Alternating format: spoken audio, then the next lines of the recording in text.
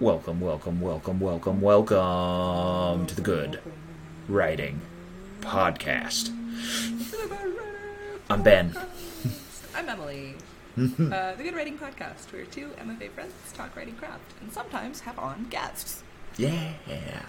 Today we have on David Vandenberg, and we talk about Gabriel Garcia Marquez's, I forget the full title of this, An Extraordinarily Old Man with Extremely Enormous Wings. I don't think that's accurate. A little too many modifiers. Yeah, exactly, yeah.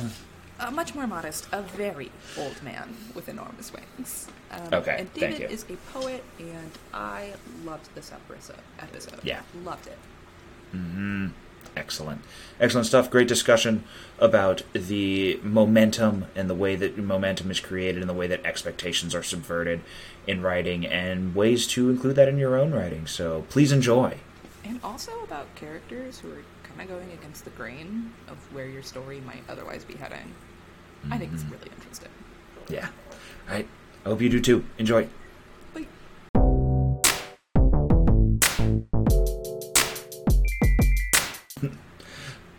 All right, welcome. Hey, welcome, and welcome to our guest, David. Yes. Hello. I'm here. I don't know. He's here. He's in the stew. He's on the ones and the twos. He's in command. We had a guest once, since we record on a video call, we had a guest once who just, waved. No. I'm aware. I listened to that episode, and I was like, right away, I have to establish my presence. Cut to David on the screen. Welcome to David. David Vandenberg grew up hunting and fishing in the Florida swamps. He studied anthropology, religion, and archaeology at Rollins College before moving to LA to work as an actor. He now has a JD and a Master of Laws in Taxation from Loyola Law School. The LA version, not the Chicago version. Chicago is better than LA. This is my hot take. David is the founder of Prometheus Streaming, which is a digital literary journal. You can find a link to it in the show notes. And his poetry has recently appeared in Saw Palm, South 85, Poetry South, and others. And he has a chapbook, Love Letters from an Arsonist, which was a finalist for the 2020 Callisto Gaia Press Contemporary. And also, he has a new book out, also called Love Letters from an Arsonist. Welcome, David. David, as you know, usually at this part of the episode, Ben and I ask each other how much writing we've done in the past week. Mm-hmm. But when we have a guest instead, dear listener, you can just assume Ben and I haven't done as much as we intended. Mm-hmm. David, tell us about your writing routine and how much have you written recently? Listener can't see the dead look in my eyes, can they? No. Yeah. It's it hasn't been much going on there. So I guess you guys are in good company. I think it depends on where you are in the process. Right now, a lot of the writing that I just need to do to get my book out there, it's all just a bunch of stuff about myself, or it's writing about my book. It's when I hate talking about myself. I hate I hate talking about what I've written. It's oh God, I'm such an idiot, and so it's just sort of getting through what I have to get through. But when I was writing it, sort of over the course of a few years, sort of collecting the poems, and so I don't know about you guys. Well, I'll say this: when you guys think about something, are you able to visualize it in your mind, see it in your mind's eye, or Depends on the thing. Yeah. Is it an image? Is it a scent? Is it a feeling? Okay.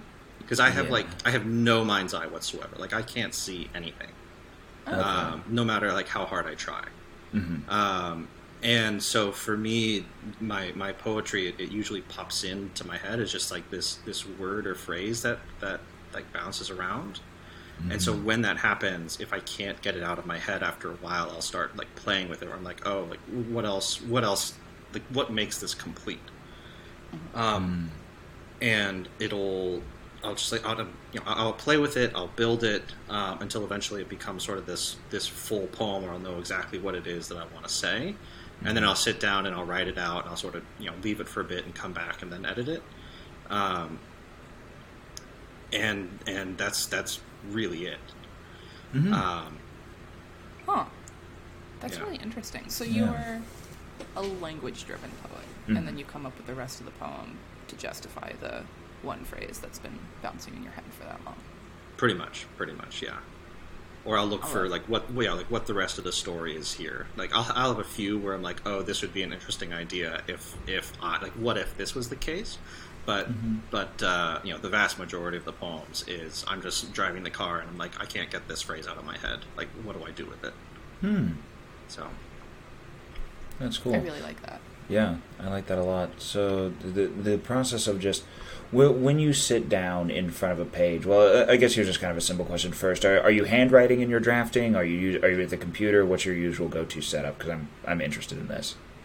Usual is computer. Okay. Yeah, I can't bring myself to handwrite it. I think it's because maybe it's just I'm like such an anxious guy. Like my thoughts go really, really fast, and when you're handwriting, you just can't capture everything. And so I feel like when I'm typing it out, thanks to my third grade computer teacher, I can now type everything pretty fast, and like I'll capture it, so that way it doesn't sort of disappear, or I can at least like see what it is and see if it's working for me, and just like get rid of it. And it feels like by working with it so much faster, I'm able to keep almost this more like flow of consciousness, rather than if I was doing it by hand and had to be really intentional about what was gonna go down, and what was gonna get cut out.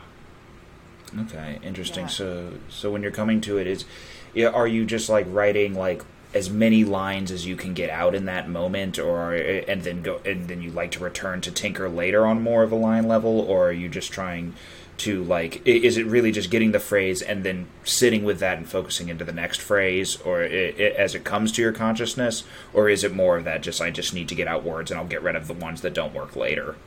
Yeah, so it's more like I'll have the phrase and I'll get the idea of the phrase down, and then I'll sort of go back, and as I'm writing it out, editing it, and I'm sort of seeing all of the possibilities, like where this phrase could go.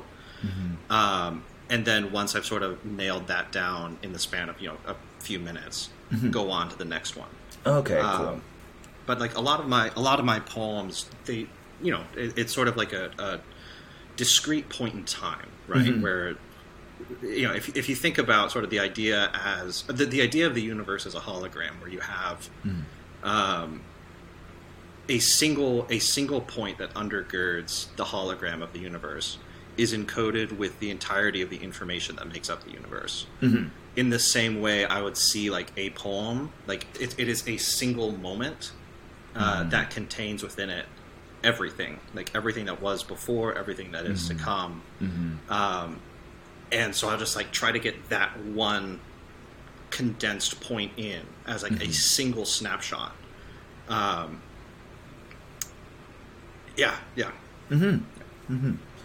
That's really interesting. Yeah. I have the impression, when you're writing, do you feel like you're chasing the idea? What do you mean? Where you sort of like you have an idea that you've pitched to yourself and you're trying to find it, or what? If you're feeling like, as you're drafting, you're like, I have to be able to do a medium where I can write fast enough in order to keep up with and catch these ideas, like, is the feeling like before they slip away, or like how do you feel when you write? So yeah, I don't think I'm concerned about them slipping away, because like I'll just sit with them for so long that like I know that I'll remember it. It's more that I want to find what the full story is behind it. So, for instance, I have a poem called Psalm 51, and I was in Maui. I was in Lahaina, and I just had the phrase, if I could shed skins as well as the necks, I'd be scrubbed pink like a jackdaw. and I was just like, I don't know what the hell this means. Like, help me. I need to figure this out. I need to sit down and sort of like play with it. Where does that go in the future?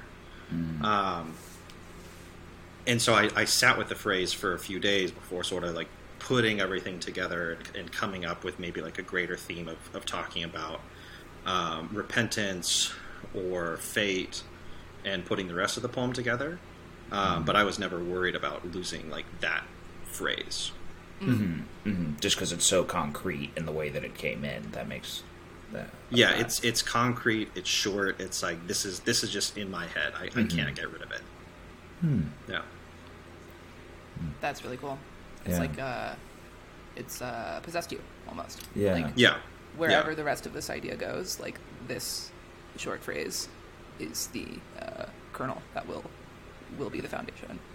Yeah, cool. Yeah. I like the way that you're putting it, where it's like it is feeling like possessed by this spirit of the poem, where it's like this exists apart from myself. It is like it's in my head. I guess like sure it's a thought that I have, but it seems like something separate from me. It's in my head, and I have to put it together and get it out.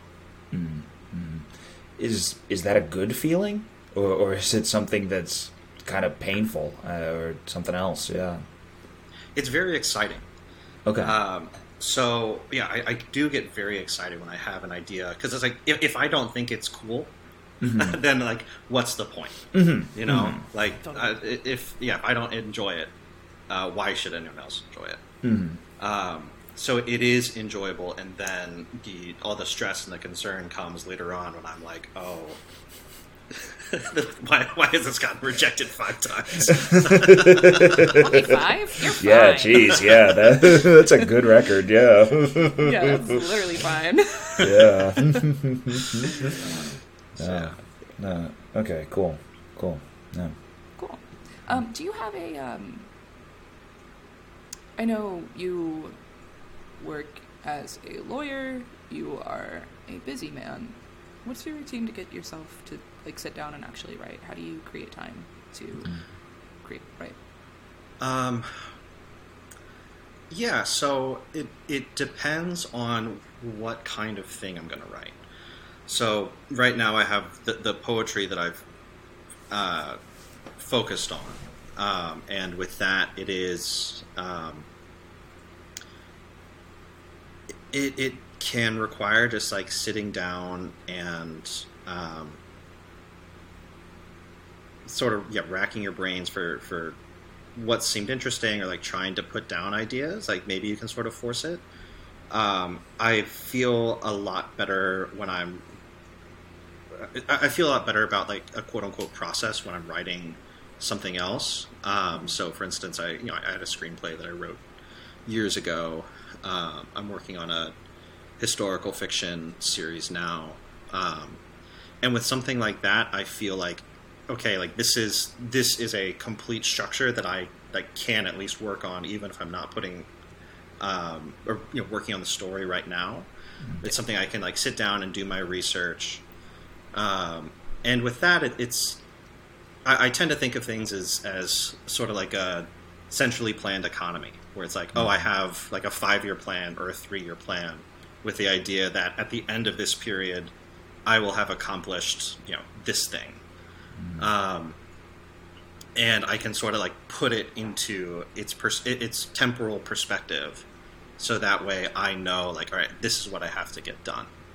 Like the one thing that I do rule my life by is I want to make sure that I do not look back on like missed opportunities and regret not pursuing something. And so I'll just find my schedule where it's like, this has to be done by this point, and if it doesn't, like, you're fucked. I don't know. Yeah. Deadlines oriented. Yeah. I love it. Yeah.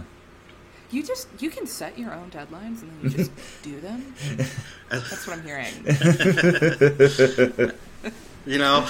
I guess it's possible. I never would have believed it, because I know the guy who sets the deadlines, and he is full of shit. So. Full of shit. Mine too.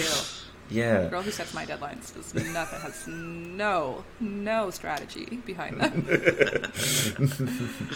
Amazing. Yeah. Well, as per usual here on the Good Writing Podcast, we make our guests do homework. And David sent us a Gabriel Garcia Marquez short story. So a very old man with enormous wings. David, tell us about why you chose this for the episode. Sure. So I'm obsessed with magical realism. I blame it on my childhood. I sort of grew up spending a lot of time in the swamps, and I just have like so many of these formative memories from sitting at the campfire, and like my dad would recite Edgar Allan Poe, and sort of like in the distance you have the cattle lowing and sort of like a coyote calls, or you'll hear the sound of an animal dying, and it's just like the world itself seems like such a strange place. And coming back into sort of like the real world of the city, where your experiences are sort of tempered from the rawness or the grit that underlie what life was like before industrialization and urbanization.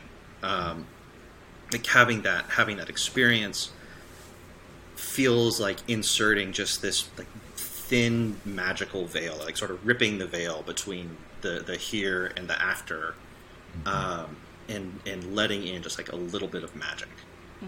And so I've always loved magical realism. I've always loved sort of the idea that there's this supernatural thing, but it's part of the natural world.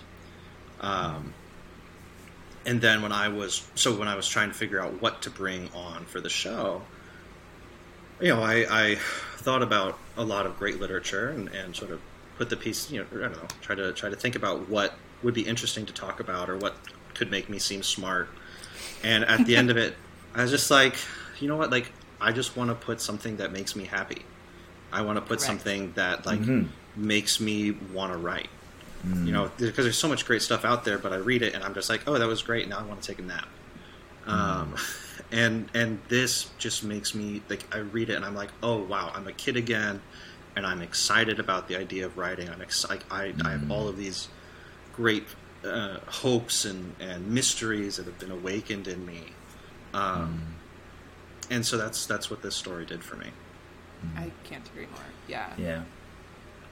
That's amazing. So there's a nostalgia element, there's the subject matter is thought-provoking, and most importantly, it's energizing. It's the kind of writing on a line level that makes us excited, but also not afraid to do our own work.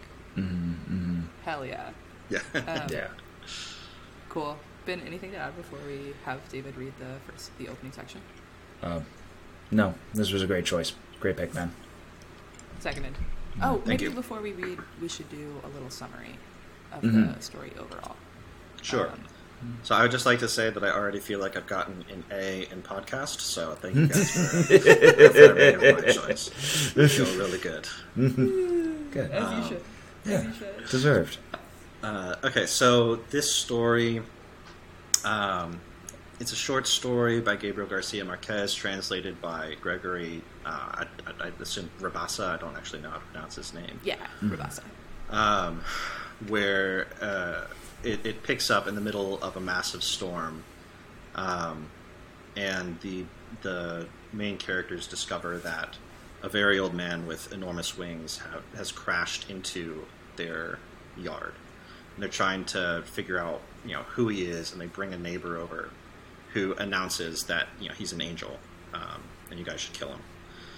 And everyone just comes and marvels at him, and the way that the townsfolk and that the priest and the crowds, the tourists come, it really shows a lot about who we are as a community, who we are as individuals, until, a new tourist act comes to town that is cheaper and has someone who can actually speak back, and so everyone sort of abandons the angel who has brought in enough money for the people who found him that they've sort of built their own, they built a mansion, they're living well, their kids gotten better, and after a very bad winter when the angel gets sick and almost dies, his wings start to grow stronger, and he sort of awkwardly flies off. Yep, exactly. A detour about this plot summary.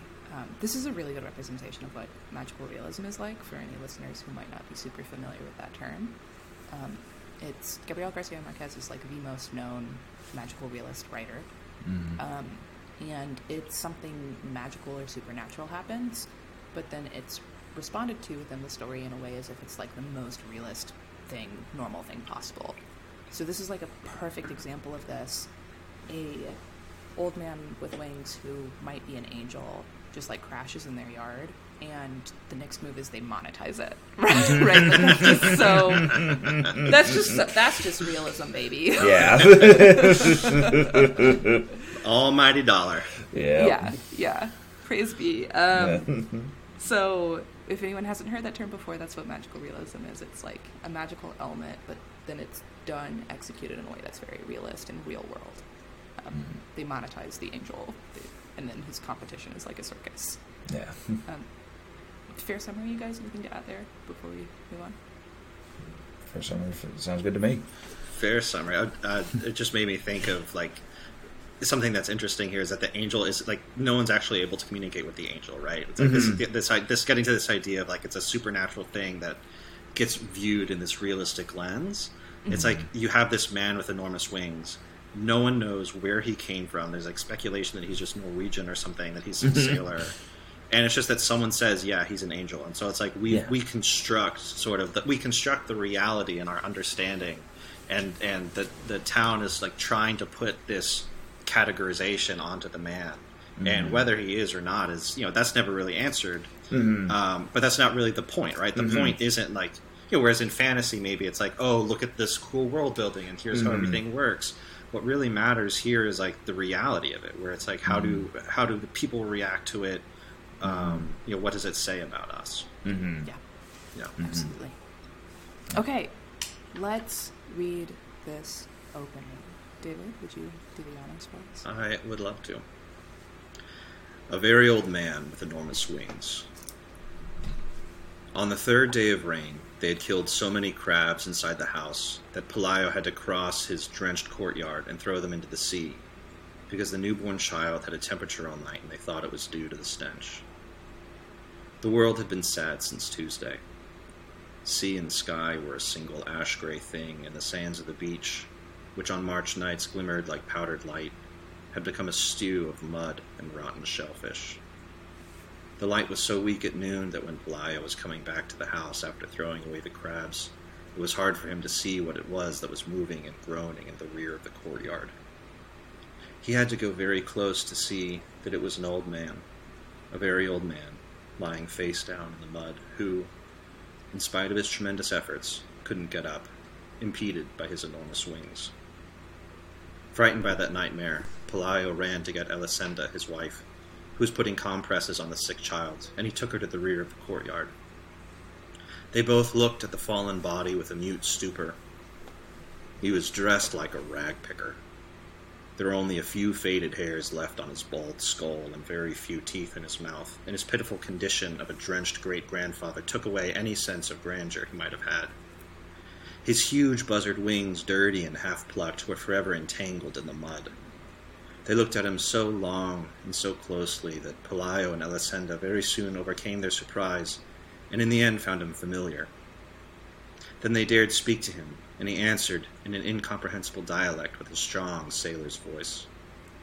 That was how they skipped over the inconvenience of the wings, and quite intelligently concluded that he was a lonely castaway from some foreign ship wrecked by the storm. And yet, they called in a neighbor woman who knew everything about life and death to see him, and all she needed was one look to show them their mistake. He's an angel, she told them. He must have been coming for the child, but the poor fellow is so old that the rain knocked him down. On the following day, everyone knew that a flesh-and-blood angel was held captive in Pelayo's house. Against the judgment of the wise neighbor woman, for whom angels in those times were the fugitive survivors of a celestial conspiracy, they did not have the heart to club him to death. Nice. Great reading too. That was beautiful. Yeah, thank you. Yeah. He is an actor. Yeah. Okay. All right. Then first impressions before we ask David for his thoughts on this section. I mean, it's a great story overall. But I know that we said that we were covering just this introductory part was mentioned in an email we were sent, but I read the entire thing because I hadn't read this before, and it's kind of impossible to stop reading it once you start. Like, I feel like it just kind of drags you through, and it's incredibly good, and it's really just the sense of imagery that we get in these first few opening moments, like when we come upon the man and we're immediately transported into that spot with him on the ground, and we're given such a clear vision of him is so potent, like to know the like what this is bringing, the like grandeur of this person, but also the like falling grandeur in this moment, because it's just he's so destroyed. Not only is he like stuck in the mud, but also the important fact that he's supposed to be super old, like he's at the end of his days, at the end of this time in which he has significance. So he's not, even if he was at his fullest stature he could be at, it would not be the fullest stature that he had ever been at in his existence. Like we're shown that, and there's just some really fantastic individual moments. Like in that first paragraph, I really love the sentence, "The world had been sad since Tuesday." Yes. That's so good. That's so beautiful. Like just such a great encapsulation of the way that these characters' internal feelings as they care for their sick child just emanates over the entire planet as a result of that, how we become the centers of our own universes. Really, just really great stuff. Big fan. Yeah. Yeah, I particularly love that line too. The world had been sad since Tuesday.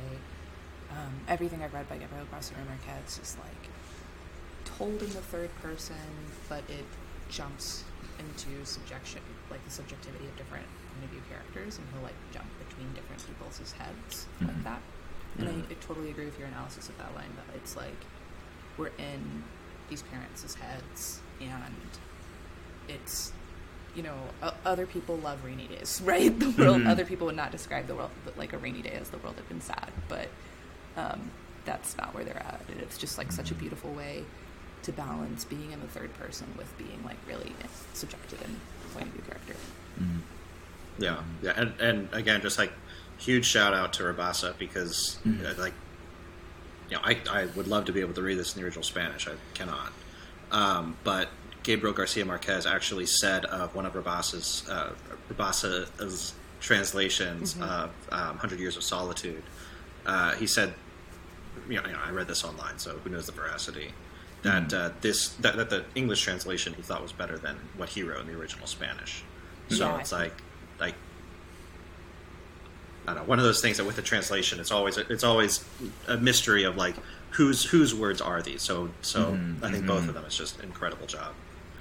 Yeah, I read that too. That I think the quote was something along the lines of like, "You've written a better book than I have." Like he thought that the English, he was just like so complimentary towards Rabasa, who was his primary translator. Yeah. I have one first impression that I want to piggyback off Ben before we let you, David, reveal for the class what we're actually talking about today. I just want to second Ben. Like, this short story has such momentum, and I think this was not my first time reading it, but I think I realized for the first time reading it this time why I felt like it had such momentum. Like, normally in a short story, your characters, like, they're doing something relatively normal, and then a stranger comes to town. Like, I read this back, I think, in undergrad. A professor was talking about the stranger comes to town type of story. So you're in your homeostasis, and then something unusual comes to town and changes your life, right?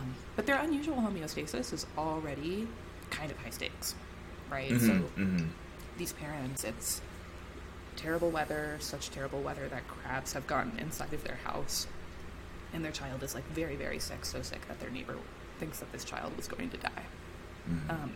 So like their homeostasis is already really stressful before we introduce this huge magical element to it. And I think that's a big part of why like this is so impossible to put down. Like it just has such momentum, even though like it's never it's not phrased as like this is a life or death situation for this kid, but like that is in the background. It's already high stakes before the magical stranger comes to town. Mm-hmm. Yeah. I mean, like, I think you're spot on. That's something that I really loved about this. Is just the momentum in it. That, like you said, like you just can't stop halfway through. I felt like I was possessed by it. It was interesting, Ben. I think it's sort of like what you said about, or when we were talking about describing my writing, and it's that same feeling of feeling possessed by this piece of literature, and I just have to I have to experience all of it before I can go on with whatever it is that I'm trying to do. Absolutely. Yeah. Okay, David. What's going on here? Why'd you choose this? Yeah. Why'd you choose this little moment? I mean, I think you guys are spot on. I think so. Number one, getting to that momentum, something that changed with my reading patterns when I was working through Prometheus streaming, getting through submissions. It fundamentally altered the way that I read, where if I had to read, say, 100 poems and 25 short stories in a week, just like the sheer volume of ink that I had to get through was just very unpleasant. Yep. And so it was very easy for things to blur together, or to just to not stand out in a way that struck me as really interesting. And so I grew to really, really look for those things, like Ben mentioned, that possess you, that make you say, this page, or this is 5 pages long, this is 10 pages long, I don't care, like, I have to finish it.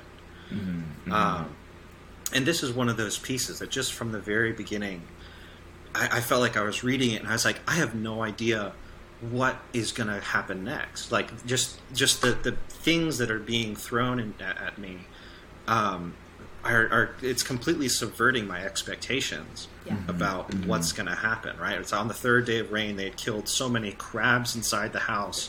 Like, what the hell is going on here? Because the newborn child had a temperature all night and they thought it was due to the stench, like the dying, like it's just so wild that I'm like, what happens next? Surely it can't be as weird. And then you have a guy who is impeded by his enormous buzzard wings lying in mud on the ground. I'm like, okay. It indeed got weirder. Yeah. So just that sense of momentum, that sense of possession, that I think really makes this a classic work, and that, like, even if you don't return to it for a while, I think that the story really sticks with you in a way that like you remember, that you think of as like, oh yeah, this is a great example. Like this just did it well. This is like a piece of good writing, and it becomes sort of this platonic ideal against which other pieces are judged. So that's why I chose that. And then of course in the rest of the piece that we didn't read here, I love the observations that it has on people, right? And so even though you have these strange events, the man who's fallen from the sky, that people are still the same, right? Yeah, like as Emily, like you mentioned, he basically becomes a circus act, and even then, like our expectations are continuously subverted, where you have cripples who are pulling feathers from the guy's wings and trying to rub them into their lesions, and the miracles that are caused are just mind-boggling. Where it's like they start growing teeth, or they have sunflowers sprouting out of their wounds. Can we read that section? I'm just really in love with that section. Let's see. I've got it pulled up if you're not ready. Yeah. Go for it. Okay, I'll take it away. Oh wait, no, I don't have. Okay, here, hang on. Here, okay. The few miracles attributed to the angel showed a certain mental disorder, like the blind man who didn't recover his sight but grew 3 new teeth, or the paralytic who didn't get to walk but almost won the lottery. and the leper whose sores sprouted sunflowers. Those consolation miracles, which were more like mocking fun, had already ruined the angel's reputation before the competing circus act came to town. Yeah, I love he almost won the lottery. Yeah, It's like, what does that mean? Yeah. What does that look like? Yeah. It's so unexpected. Yeah. Like, those are some of my favorite. It was just so unexpected, ironic, and rude. Rude little miracle. very rude angel. Yeah. Oh man. Yeah, and I think that really speaks to that idea of subverting expectations. Like that is the root, right? Like whether you're talking about good comedy or good drama, it's like you want to have, like, we all go into a piece with an expectation of what this is, what's supposed to happen here. And I think you need to have, as a writer and as a creative, you need to have an understanding of where everyone agrees that this is going to go, and then how you can subvert that in a way that's actually satisfying, not subverting it just for the sake of subverting it and being like, haha, I got you. But in a way that you're like, oh yeah, that was good. Yeah. Because it's not just like random. Like, these details are unexpected, but they're not completely random. That would be frustrating and dissatisfying and would not get me, for one, to want to finish the story on my free time. But yeah, I open this story thinking that the problem statement is this couple's kid is really, really sick and their house is really dirty, right? And then that problem is solved due to a different, I think that's the problem, and then a different problem comes to town, this fallen angel figure, and then the solution to that problem, monetizing it, leads to them getting this beautiful mansion and their kid learning to walk and playing with the angel sometimes. And I love, like, even then, sort of the subversion of the expectation. For me, it was like, okay, like, we know what the angel's job is because the old lady told us so. The angel's job, like, the angel's going to carry away the kid. But it's like, the angel, it's like just this completely separate being, and it's, it has its own agenda, and the agenda of the angel and of the lady, they just clash, and that creates, again, the subversion of expectation, where you have the child, like, starting to play in the chicken coop where the angel's been cooped up and branded and whatever,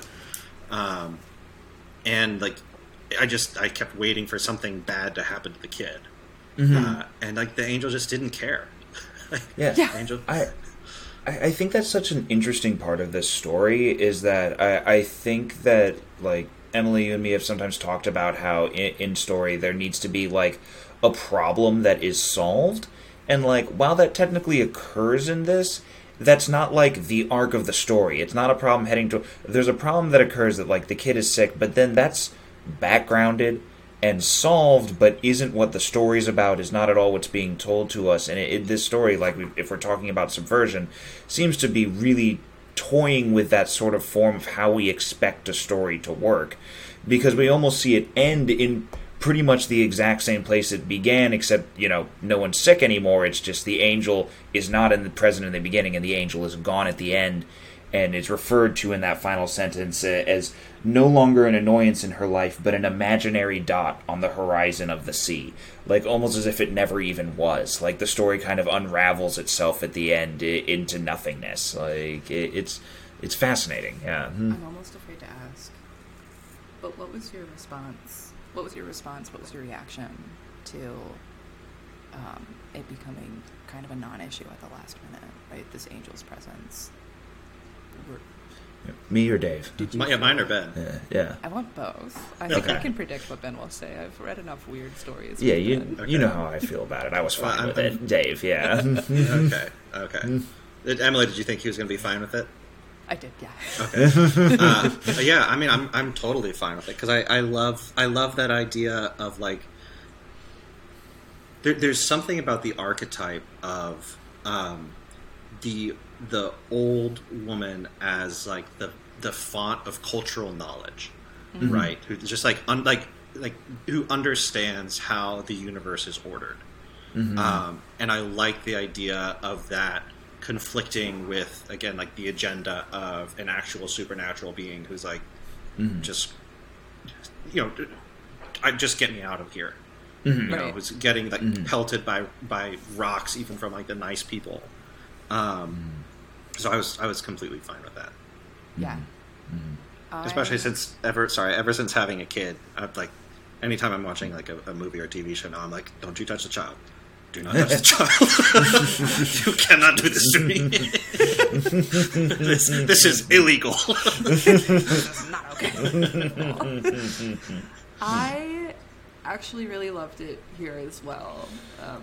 Normally our trope on this podcast, Ben likes the experimental thing, and I hate the experimental, dissatisfying thing. But I actually really love it here, and I think it's in part because my expectations are managed throughout.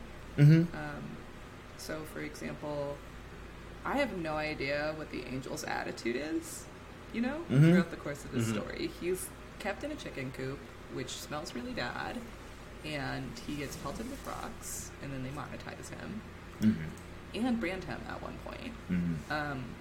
And he seems just kind of chill. Like, once they free him from the chicken coop, he just kind of wanders around in their house for a while.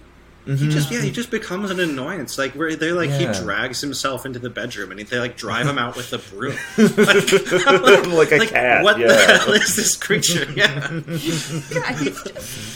he's just wandering around. Like he's a total cipher. Like I don't know how to interpret him. I don't know what he intends, and I think that for me is part of the point of the story. Is like I don't know if this angel liked or disliked being a circus freak. Or if he likes or dislikes this family that hosted him and monetized him. And so I know and I expect by the end of the story I'm not going to be told should I like or dislike what did this angel intend on this family's life. Like my expectations are managed throughout that I'm not going to know what his intentions are. Yeah. So it's going to be up to me to decide how to interpret it. Yeah. Yeah, exactly. I think that gets into the idea of you have to be aware of like where everyone thinks the story is going, because you want it to be satisfying. Where you're expecting there to be some sort of explanation or resolution, and if you're going to deny it, you better have a damn good reason for like why. Like, or it needs to be justified in the lead up through the text. Yeah. Yeah. 100%. Yeah, I think an ending like this, where, one day she's washing the dishes and realizes, oh, he finally flew away, like, that would be that could be a dissatisfying ending if leading up to that if this had been the kind of story that told me what its meaning was throughout. But it's not. It's a story that throughout I'm doing the work to interpret. Yeah. I think it gets the idea of what's the purpose of a mystery in a story, right? Like you don't. It's not good just to have a mystery for the sake of having a mystery. And here it's like the mystery itself is irrelevant again, because like what matters so much is like how we're reacting to it, or how the townsfolk are reacting to it. And so it becomes just like a mirror to see ourselves.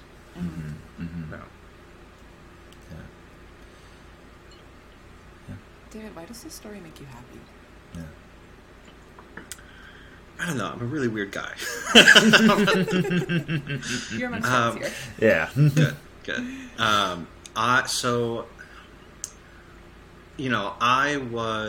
was raised in a very religious family. Left the church, had all of these sort of like formative experiences in the swamp where like I'm butchering I'm there while people are butchering dead animals, and I'm the one like hauling the intestines away to like dump them out for the buzzards. And so I had this like strange sense of mystery and wonder for the unknown, while like acknowledging myself as like somewhere on the spectrum between agnostic and atheist, but I still have this like desire to be in wonder and to be in awe. And when I read Marquez, or when I read something like this, I feel that sense of wonder, where it's like it is still the real world.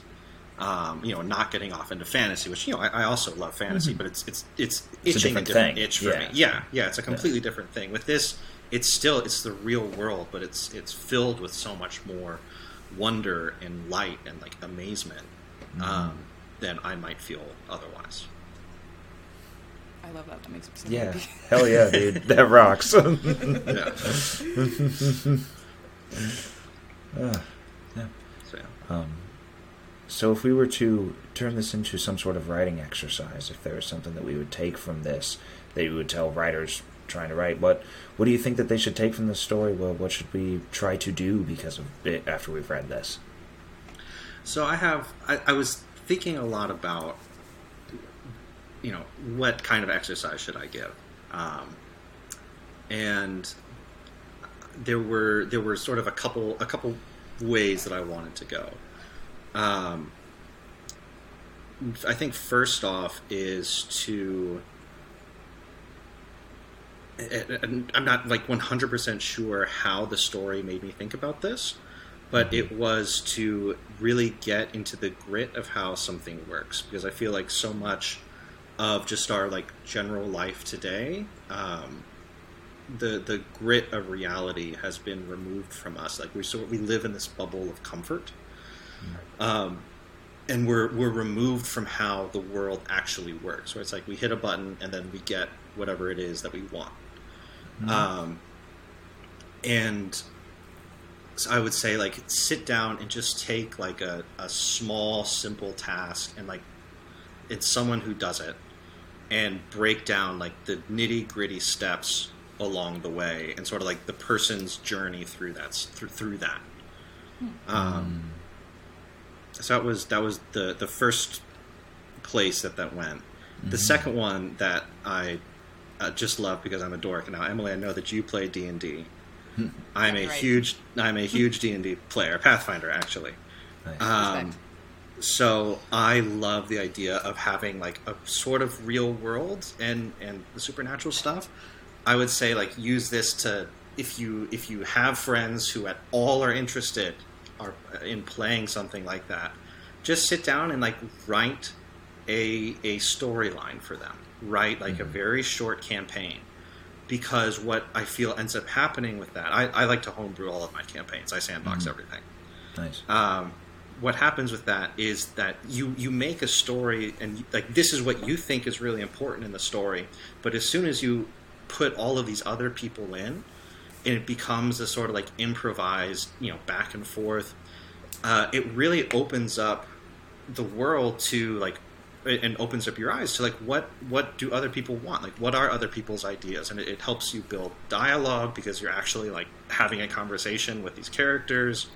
I think it makes you more flexible. I think it helps bring in like fresh ideas, fresh plot, because a lot of times like you have something that you've prepared, and that might normally be what your story is, and you're basically giving everyone in the group free rein to come in and say, well, what if we take off on this tangent? Like, what if we do something completely unexpected?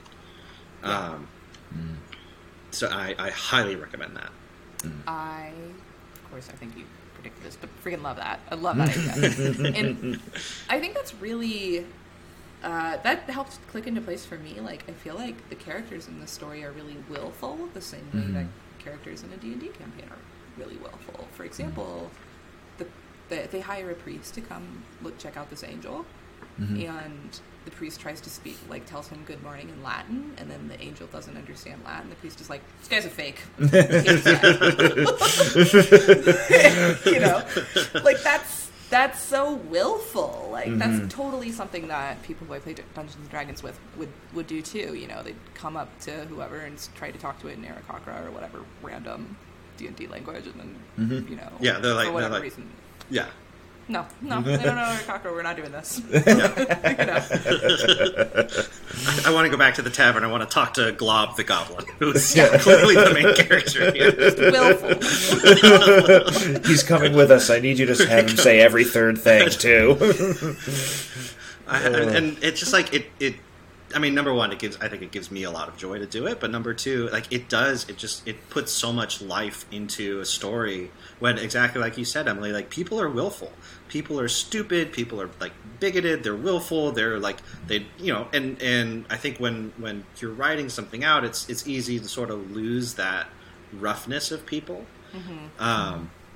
And so, like, getting a really willful character can really, give a story its direction and a lot of believability, because, like, we recognize, no, yeah, this is how people are. Yeah. Same thing with, like, the institutional response here. I loved, like, the letter from the Vatican, which was like, yeah, does he have a belly button? Like, this is like, what the fuck? Who cares? We have an angel. 100%. Or even, the neighbor woman from the beginning in the section that you read out loud on this episode. She comes in with the baggage of, your baby's gonna die, right? She also comes in willful and is like, Angel, done. He's here to kill your kid. Like, yeah. You better club him to death right now. Like, or like, yeah, angels eat mothballs, so he'll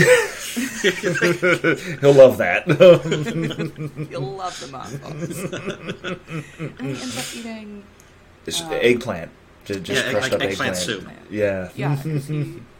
Because he's an old man. Because he's old.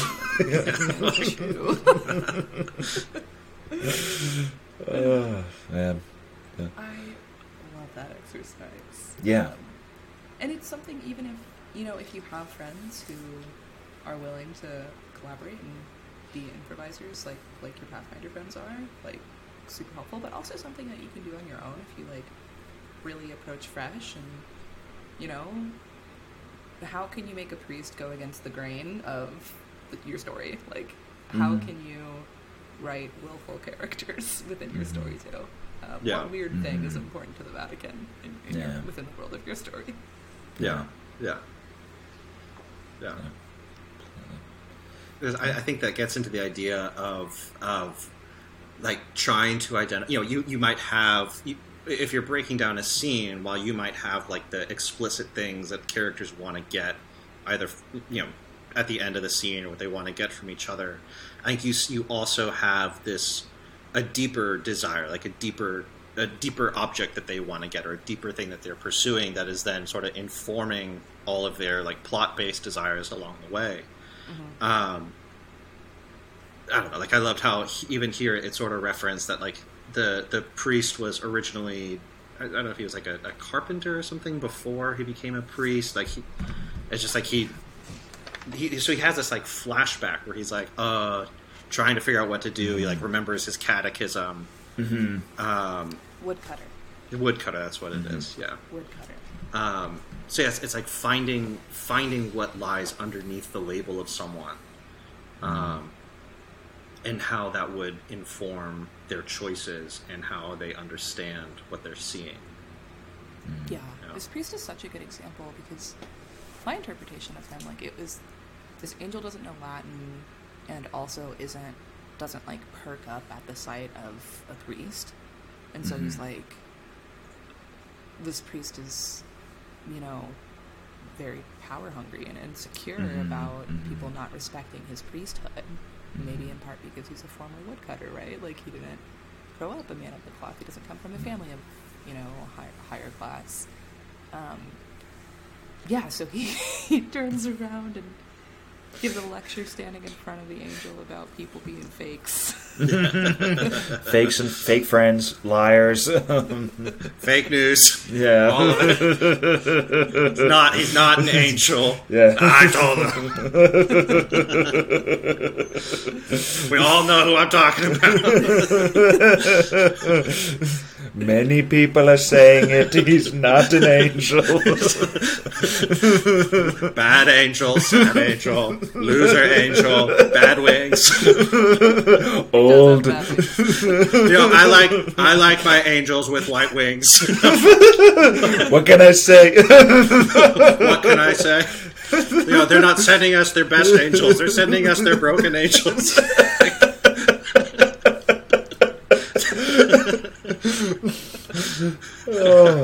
I'm really sorry. I have no idea. I had no idea that this was where this was going. No, this rocks. I think this is the first time that we've had Trump impressions on the show, and I just want to say that we made it a long time without doing it. So it feels like it was worth it. So this was the time. This was it.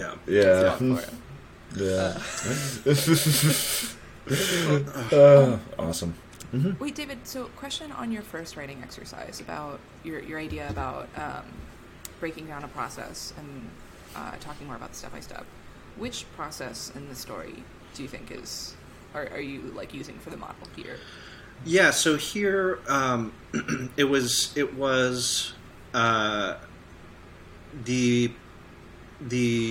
wasn't so much like a mechanical process as it was the ways that the tourists came to try to figure out what he was or to try to get what they were.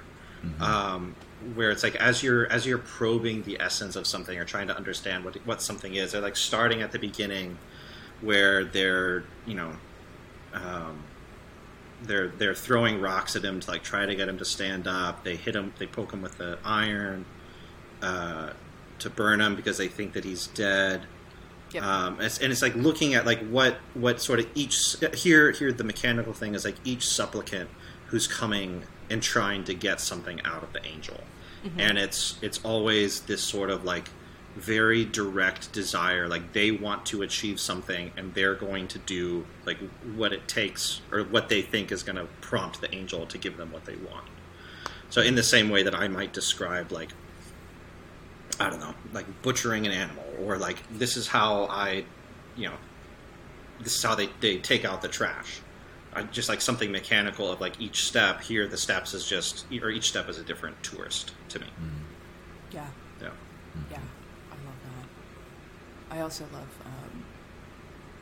the tourists initially come and they have to call like the army with bayonets to get them to calm down and get out of there, and then that's what gives her the idea of like, wait, let's monetize this and charge 5 cents. Yeah. It's going to be this popular. I really wonder if, I don't know if this idiom is the same in Spanish, but like it's like a circus out there, you know? Like I really wonder if like she was sitting in her house saying like, there's so many people here to look at it. It's like a circus out there. And then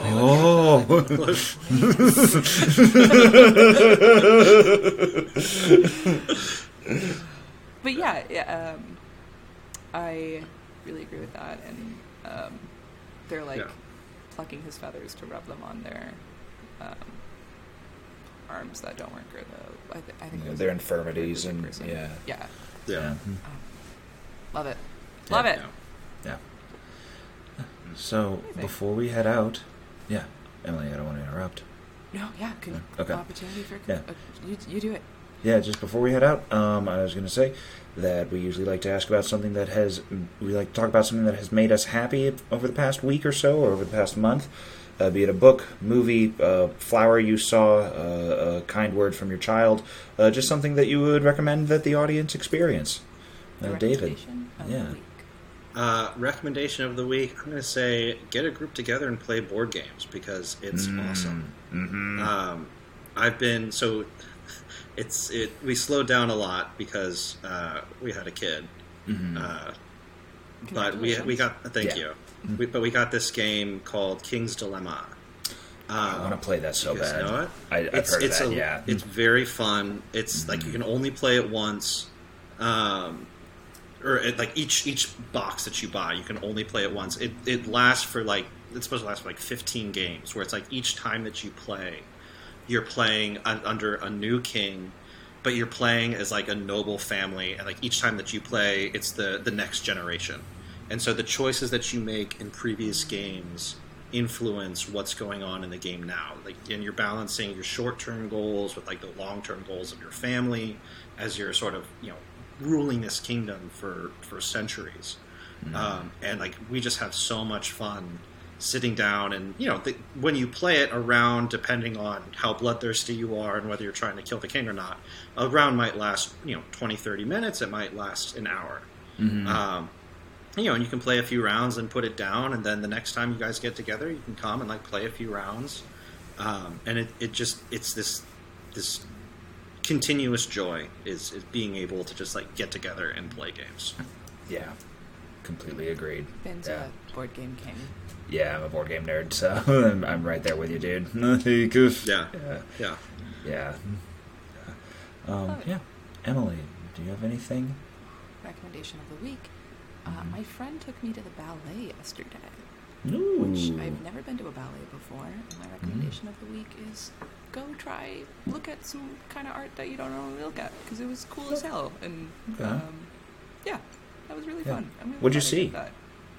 that. Cinderella, which I will say, if you're going to do a ballet specifically, would have been hard to do it if I didn't already know the plot. So I do recommend that is an art form. Like, they don't do any words. Like it's all bodily.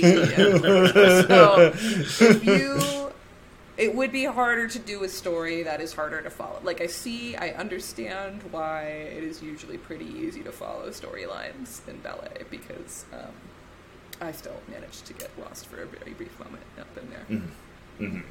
Nice. Yeah, but it was really fun. My recommendation of the week is try an art form that you don't normally do. Cool. I would recommend. I've been reading the book. The first thing that I would recommend is getting a job you actually like. For the first time in 30 years, I have a job that I actually like. So I highly recommend that.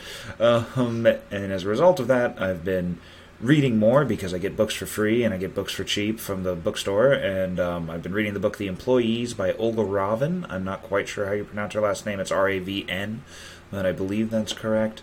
It is a semi-science fiction novel that is basically set on this ship that is orbiting around a planet, and it is told through a series of vignettes. These like one page, oftentimes less than 1 page, interviews that like an auditing group is doing with the employees on the ship, and it's like kind of revealing that there's this tension between the human employees and what are called the humanoid employees, which seem to be like constructed cybernetic beings, and as they're attempting to kind of like.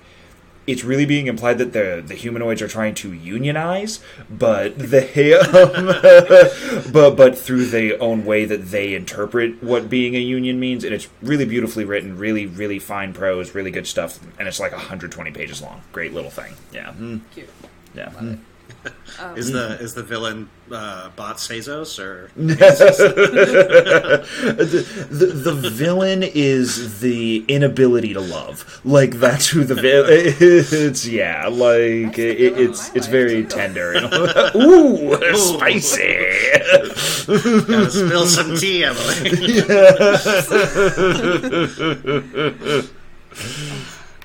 That sounds really fun. What was the name again, Ben? The Employees. It's on New Directions. Yeah, New Directions. Yeah. David, before we go, please tell everyone about your new book. Yeah. I would be happy to. So my book is Love Letters from an Arsonist. It's a collection of Southern Gothic poetry. I think it's neat.